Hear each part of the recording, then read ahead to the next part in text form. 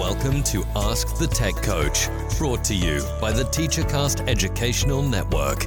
If you are in charge of professional development and looking to build an innovative digital learning experience, this is the podcast for you. Join us each week as we uncover strategies that tech coaches are using to drive their digital transformations one classroom at a time. And now for your host, with over 2 decades of experience working with tech coaches and ed tech companies from all around the world, Jeff Bradbury. Hello, everybody, and welcome to the TeacherCast Educational Network. My name is Jeff Bradbury. Thank you so much for joining us today and making TeacherCast your home for professional development. This is Ask the Tech Coach podcast, episode number 190, and today we're talking about the role of the library media specialist. More importantly, a great book coming out by 2 amazing library media specialists from ISTE Publications, and we are so excited to work with them and talk with them today. But before we get into that interview, I want to remind you guys that we have a great professional learning network for instructional coaches. That's right, if you head on over to askthetechcoach.com, you can join up for our free membership sites over on Facebook and on LinkedIn. Join hundreds and hundreds of instructional coaches all coming together for some great things. And as the weather gets warmer, we're going to be doing some great professional development live shows exclusively for our members. It is a free membership. Check it out over there, over at askthetechcoach.com. Also want to remind you that this podcast is a part of the Teach Better podcast group. You can find out more information and all the great stuff happening over on the Teach Better team over at teachbetter.net. Want to make sure that you guys check all that stuff out. We've got a lot of amazing professional development coming up as we head on into the ISTE season. And speaking of the ISTE season, I am excited that we are launching a brand new podcast for the ISTE community leaders and for you.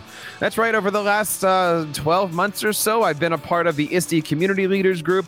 And over the last few weeks, we have been creating a brand new podcast called The Edge, all for you guys and about you guys. It is an amazing episode. We've got 3 initial episodes coming out before the ISTE conference. The first one is going to be called What is ISTE? Featuring our good friend, the CEO himself of ISTE, Mr. Richard Cullotta. In the second episode, we're going to be talking all about the ISTE conference as it is on the ground this year in New Orleans.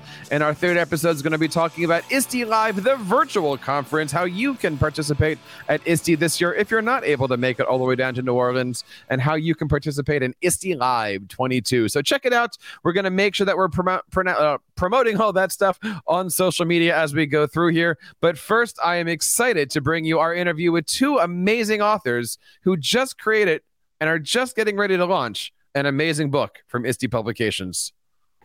My guests today are the authors of a brand new book coming out from ISTE Publications called Liven Up Your Library, Design Engaging and Inclusive Programs for Tweens and Teens. I want to bring on first Miss Julia Torres. Julia, how are you today? Welcome to Ask the Tech Coach.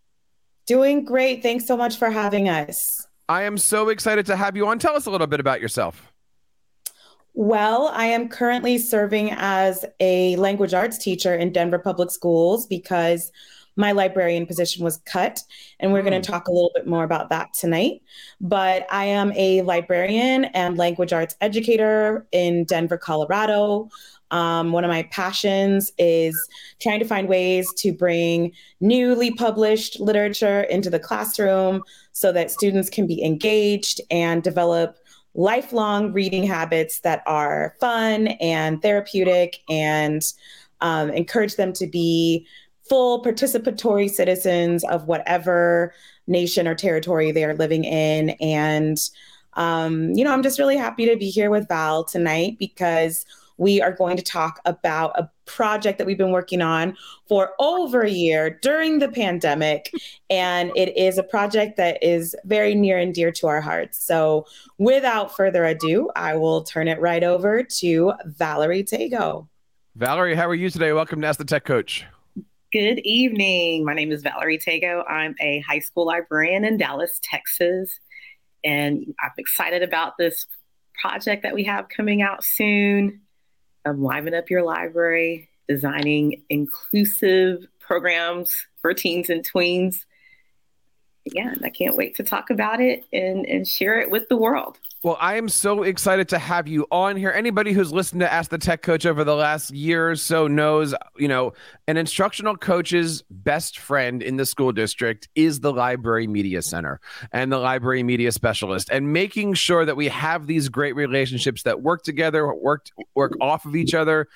I could not get through a day without working with my library media specialist. And I want to see if we can talk a little bit about these relationships. But before we do, I'd love to get your thoughts on this topic. What is a library media specialist, and what does a library media specialist do? As the senior librarian, I'm going to turn it over to Valerie so she can say, and then I'll add my part. Well, a library media specialist is essentially a school librarian and a teacher. A lot of people kind of don't think of us as teachers, but we are teachers. We help advance learning, deepen learning in the library, and we collaborate with teachers on projects, and we do programs and other like literacy initiatives in our school libraries. Yeah, the only thing I would add is I would say that, and we'll talk more about this a little bit later tonight, but teacher librarians are kind of the safe space for kids in these days of standardized testing. We provide a space where they're not quantified by the test scores that they can bring in or the grades for the work that they do. The learning isn't necessarily quantified in that way. If it is, it's because we've collaborated with their teachers. And we've decided that the work that we're doing needs to count as part of their grade. But a big part of library life is encouraging independent reading, which historically isn't necessarily quantified. It's just something that kids get to do because they like it. So we curate the space where that happens.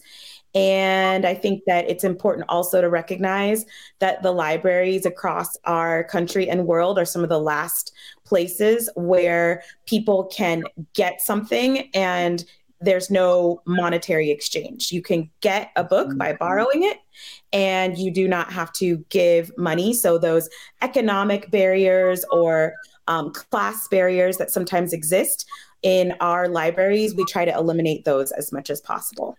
And that's so important. And, over the last 15, 20 years, the role of the librarian turning into library media specialist has changed so much. It used to be person who works with the books, but now you are a technician, you are a trainer, you are a teacher, you are a support professional, you are, hey, there's a great space. Can we use your room? You got some really neat thing. I mean, there's so many different hats you have to wear. Valerie, what consumes the majority of your day? Like, what do you really enjoy doing as a high school librarian? Well, I enjoy instruction, teaching students how to find information and evaluate information. Is this article or picture or book something I want to use in my paper or reference in my presentation? So I really enjoy connecting students to the information that they need to do their work or to produce work. And nowadays there's so many different things that are happening with libraries, and we're going to talk about a little bit the ups and the downs. But today we really are trying to figure out how can we liven up our library. What advice do you have for any school district out there, maybe even community that might be listening to this, that's looking to do something a little bit different in their library media center space? Well, first, we have to start with understanding and remembering that no individual has the right to make private decisions about public resources. So, most librarians are very familiar with the concept of intellectual freedom, and we are experiencing in our societies across the globe at this time a lot of backlash toward certain books. So if you want to do something different from what is happening all over, then defend intellectual freedom and make sure that our students have access to the books that they want by asking them, purchasing the books that they want, and then making sure that there is time in the day for them to be able to read what they want for pleasure.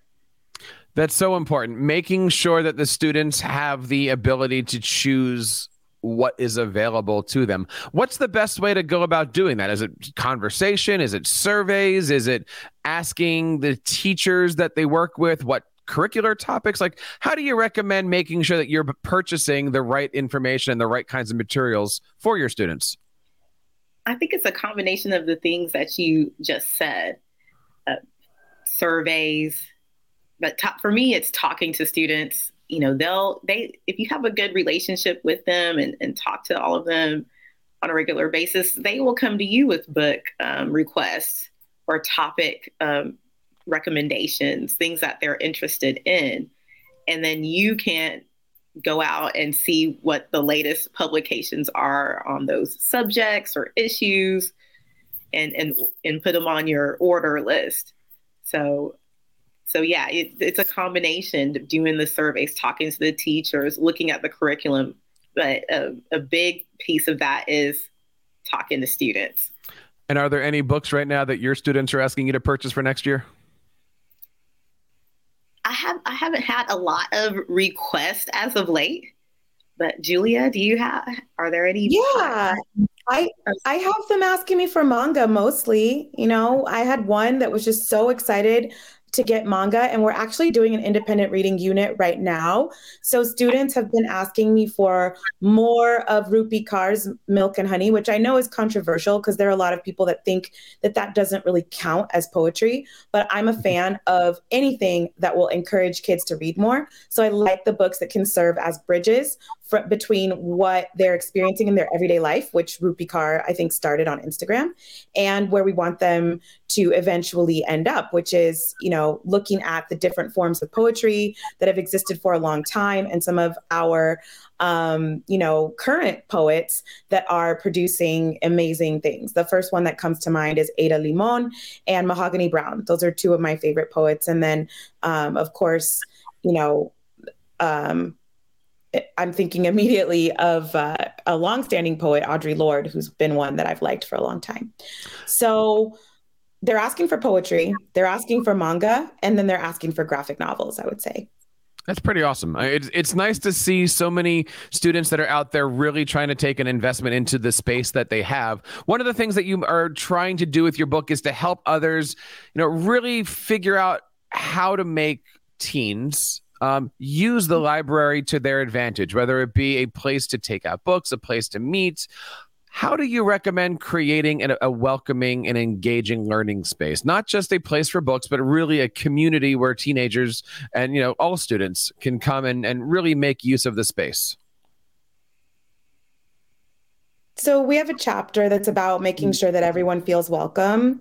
And I think that we both give some really important to us ideas that have worked in our libraries. And I know one of the most important ones for me was genrefying my library, because I moved from having it be a space where people had to know the author's last name and know kind of what they were looking for, to a space where they could just come in and go to the genre section, fantasy or supernatural or horror, and then they could explore and find something that was just for them. And they could do it mostly autonomously, so they didn't need to depend on me being there, because I had 5 schools using that particular library. So there was only one of me and about 2,000 kids. So it was, a little bit of a difficult thing to make myself available to customize the recommendations for every student. So being able to put the tools of selection in their hands was really important. And that's a big part, I think, of making sure that everyone feels welcome.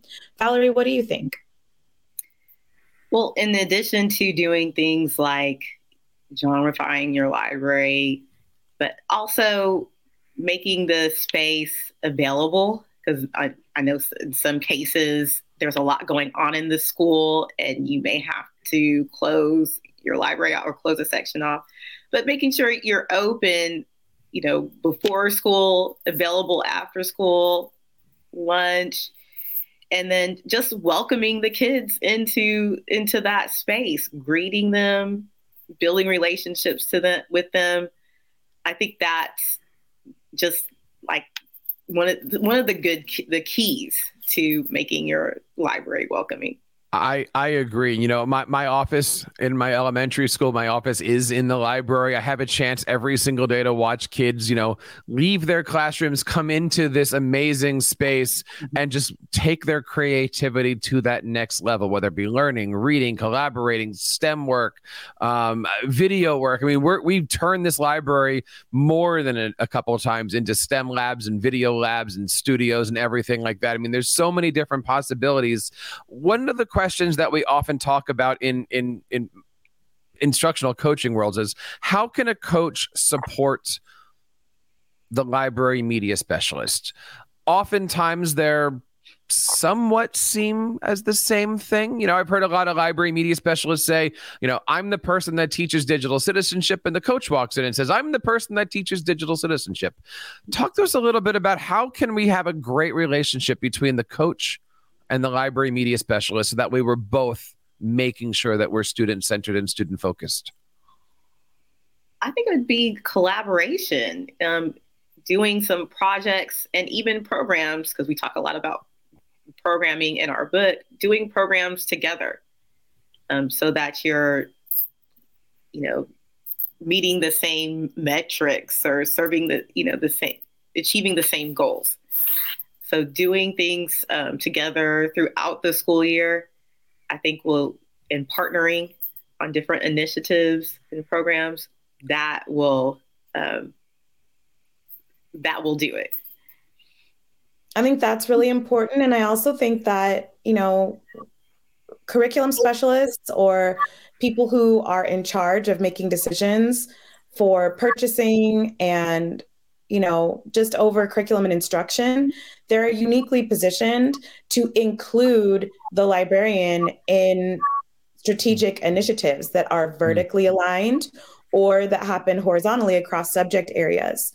And one of the things that, you know, we are hoping to talk about tonight is the disappearance of school libraries and the disappearance of, or we could say the defunding, because that's really what's happening, of teacher librarian positions. So the curriculum specialist is really in a good position to advocate for a teacher librarian in every school.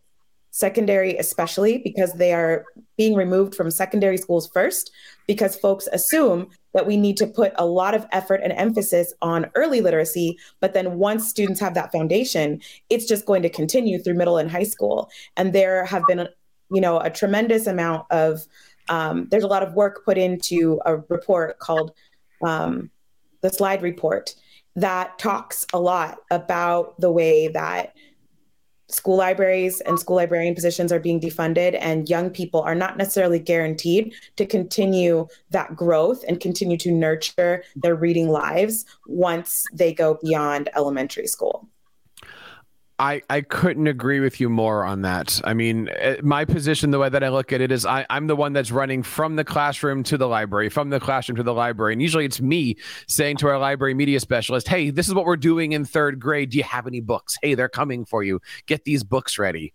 But you're right. And I'm glad that you mentioned this, and I wanted to bring this up. There are some things happening around the country where, when it comes to funding libraries, funding library media specialists, funding or defunding the purchasing of certain book products. Julia, you seem like you have an interesting story to share. Well, I can tell you that I was hired to be the librarian for a campus with 5 schools. And I was put on the cover of the Denver Post. There was a lot of a lot of hoopla, or whatever you want to say, about getting me into that position. And I think some of my identity markers made me uniquely suited to be able to serve the kids in that role. But then also I feel sort of like I was exploited, because it was very quiet when they removed my position and just said, the schools are closing, your position has been removed, you will not be rehired. And I was told in October, as of May of this year, my job would be over. And that was a shock to me, because I didn't hear about it. And when I went to HR, they just said, well, you missed the meeting. So it was pretty upsetting to be told that that was the case. And I think that they're going to hire last I heard, they were talking about potentially hiring a librarian again. But As of spring of 2021, the decision was made to get 2 paras in and to eliminate my position. And whoever it was that made that decision was sticking pretty firmly to it because, para educators are frankly cheaper than school librarians. But many people don't know that you actually do a lot of work to get a library degree. And it is actually challenging. And there are a lot of elements to librarianship that folks don't know about. So it is more than just checking books in and out to kids. The job itself is actually very complex, and the learning behind the degree is actually very complex.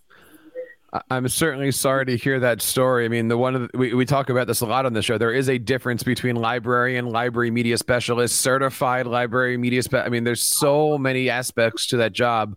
Julia, my heart is broken about that story. I'm so sorry to hear that.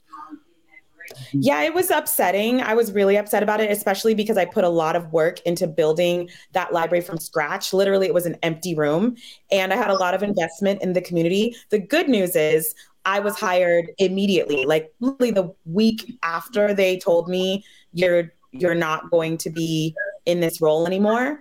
I was hired at a school down the street, and I'm very happily teaching language arts to those students. Their teacher quit in week 2 of this year. So I went where I was needed and wanted. And those are 2 things that are really important to me. So, I did find a soft place to land, but I think that that's not always the case for folks. So these days, especially, I think that we need to take care of and value the people who in that role, not just, throw them to the winds. Well, I'm certainly glad that your story has a happy ending, or has livened up, if we're going to use this as a phrase today. One of the other topics that I know has been hitting a lot of our educator friends is the concept of book banning, taking things out. Obviously, in a library situation, I would think every year you go through your entire stacks and figure out what works, what doesn't work, what's outdated.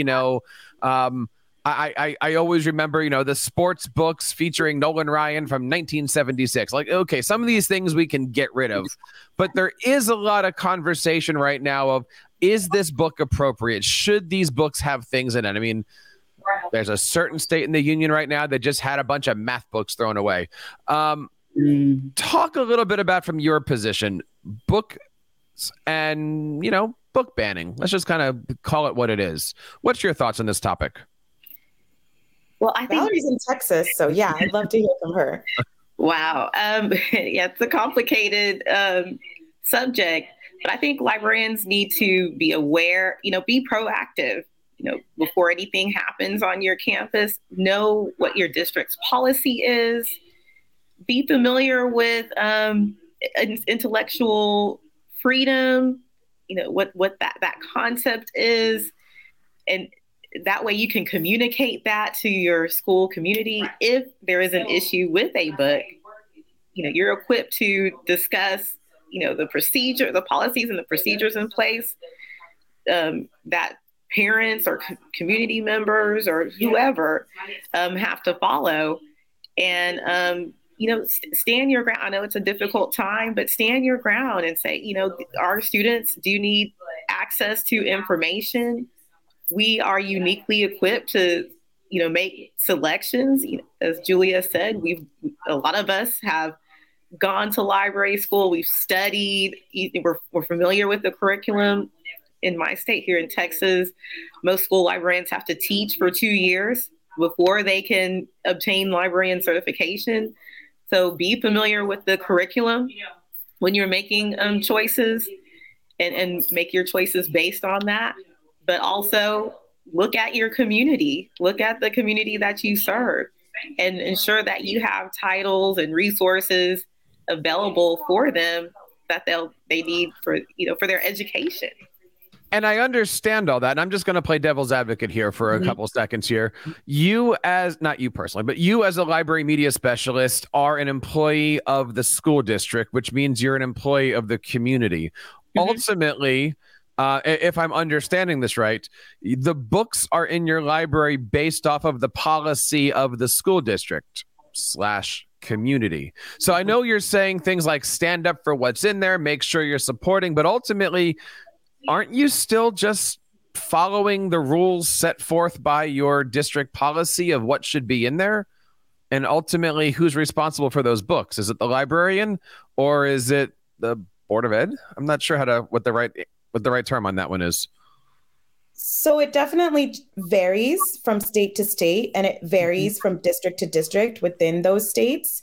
But typically there are board policies for curriculum adoption, and then there are board policies about the acquisition of materials for libraries. And every librarian is encouraged to think about and purposefully construct a mission statement, but also policies and also, some kind of document to communicate with the public about how we acquire materials for the collection. Mm-hmm. The problematic thing happens when folks come in and either deface materials or just remove them, or bully the librarian into taking them off shelves or putting yellow caution tape over sections of books. Those are things that prevent access and also are threats to intellectual freedom. And I think that one of the things we would all do well to do is to read the Texas Librarians Association statement in defense of independent reading and in defense of intellectual freedom, because I think that they have a really solid statement that they've authored that explains the role that librarians do and do have, and that libraries have, and that the things that we should not be doing.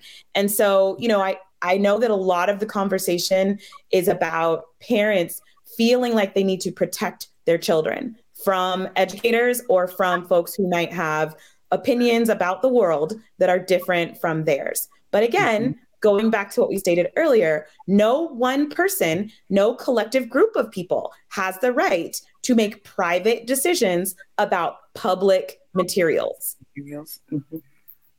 So that's where we have to understand where we have decided that we want to live in a democratic society and in an egalitarian world.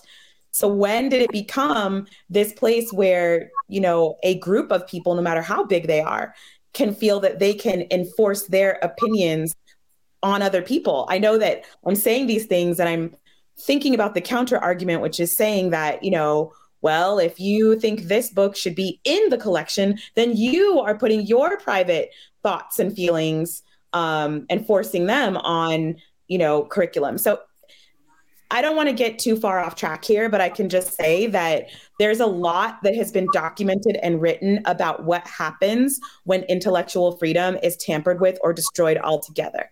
People are such huge fans of George Orwell's 1984. They love it, or at least they love saying that they've read it.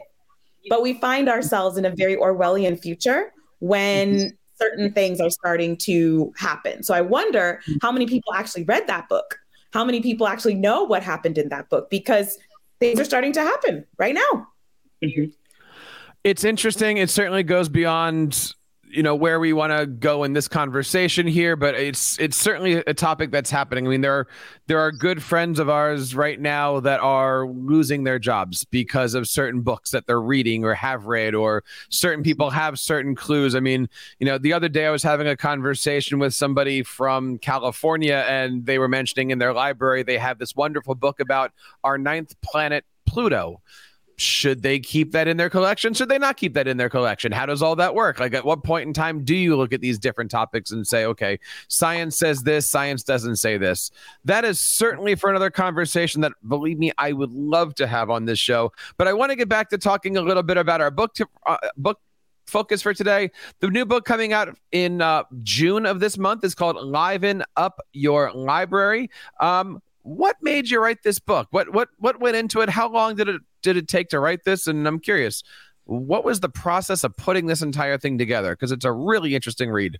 The book was originally a brainchild, me and another librarian, and we pitched that book to ISTE, but we just wanted to talk about programming and how it's, essential to school libraries. It helps make your school library a hub. Programs help to bring students into the library. Sometimes students who wouldn't normally come there, but they want to participate in the program, and maybe then that will lead to eventually checking out books and ebooks and using databases and accessing information.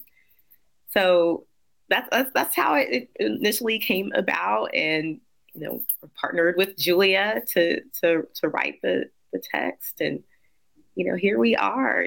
Here we are. What did you learn from the writing process? Oh wow. It was really interesting because we went chapter by chapter. So it felt more to me like a series of blog posts in a way, because it was like we agreed on a word count, and then we agreed that we were each going to do around this many words for each chapter. And then we composed them separately. And then our editor helped us work to put them together afterwards.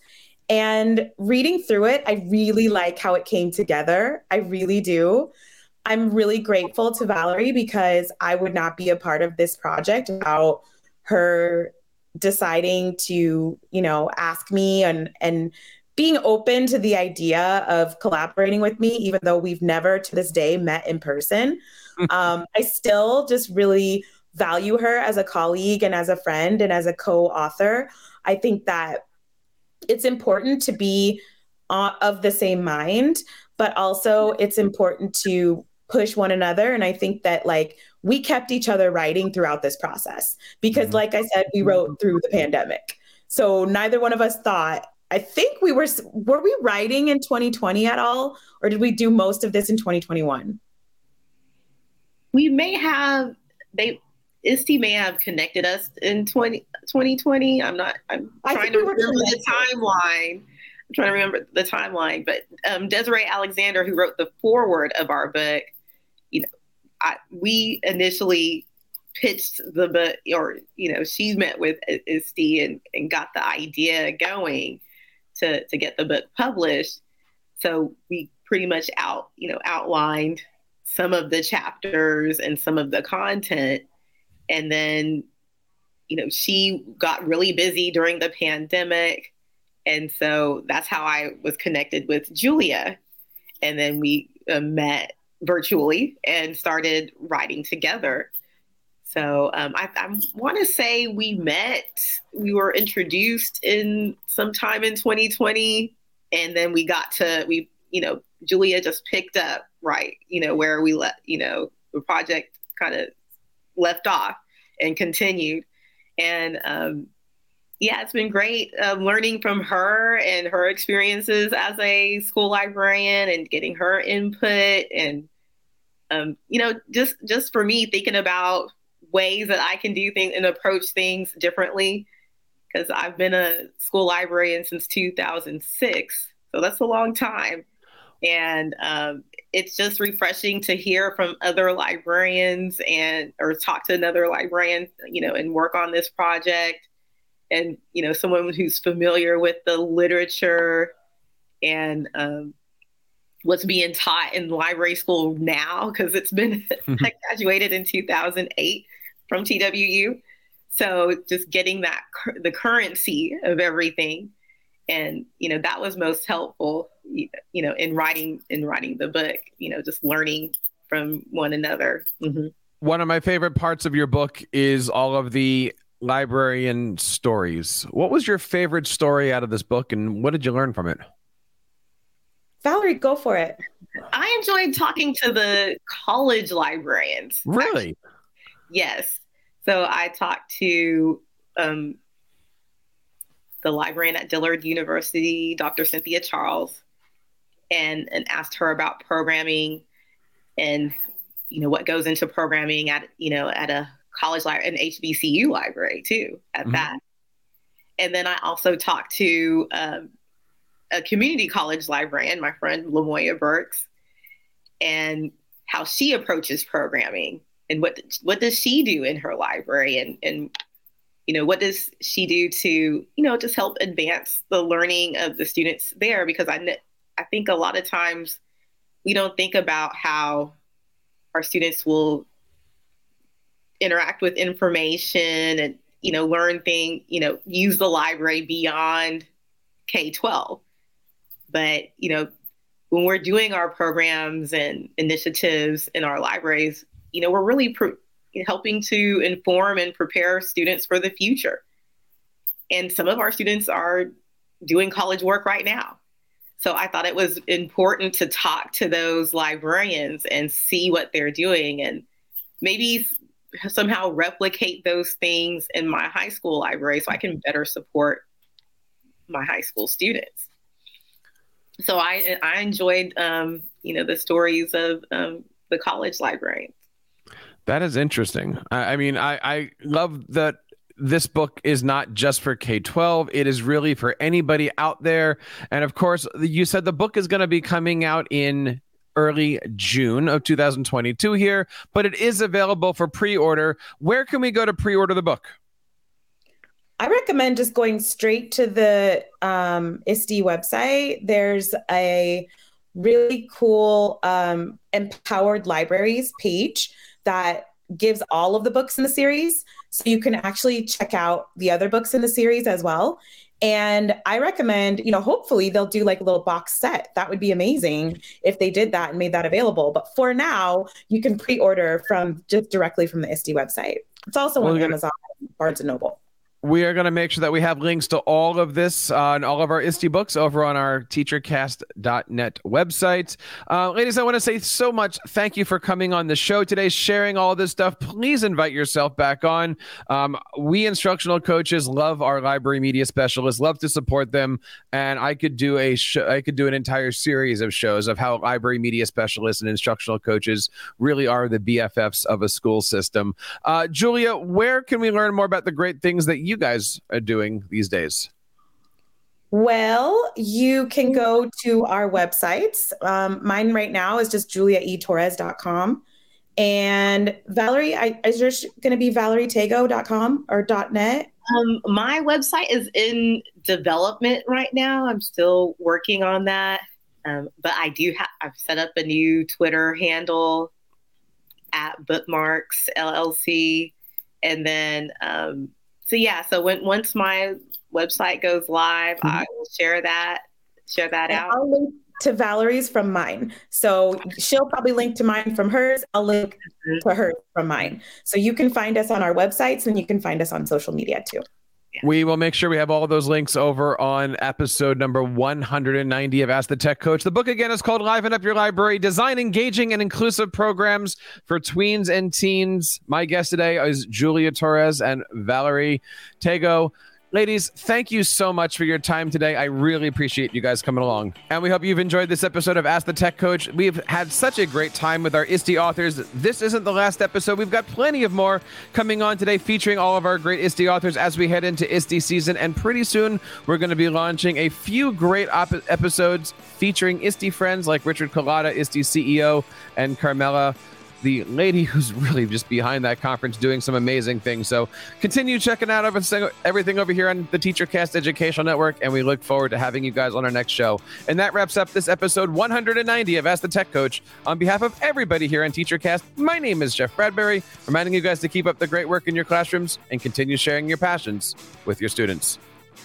You've been listening to Ask the Tech Coach, hosted by Jeff Bradbury of the TeacherCast Educational Network. Please reach out to the show with all of your questions on Twitter at AskTheTechCoach or online at www.askthetechcoach.com. Be sure to subscribe to our podcast so you don't miss any future episodes. And please take a moment to write a review in the App Store.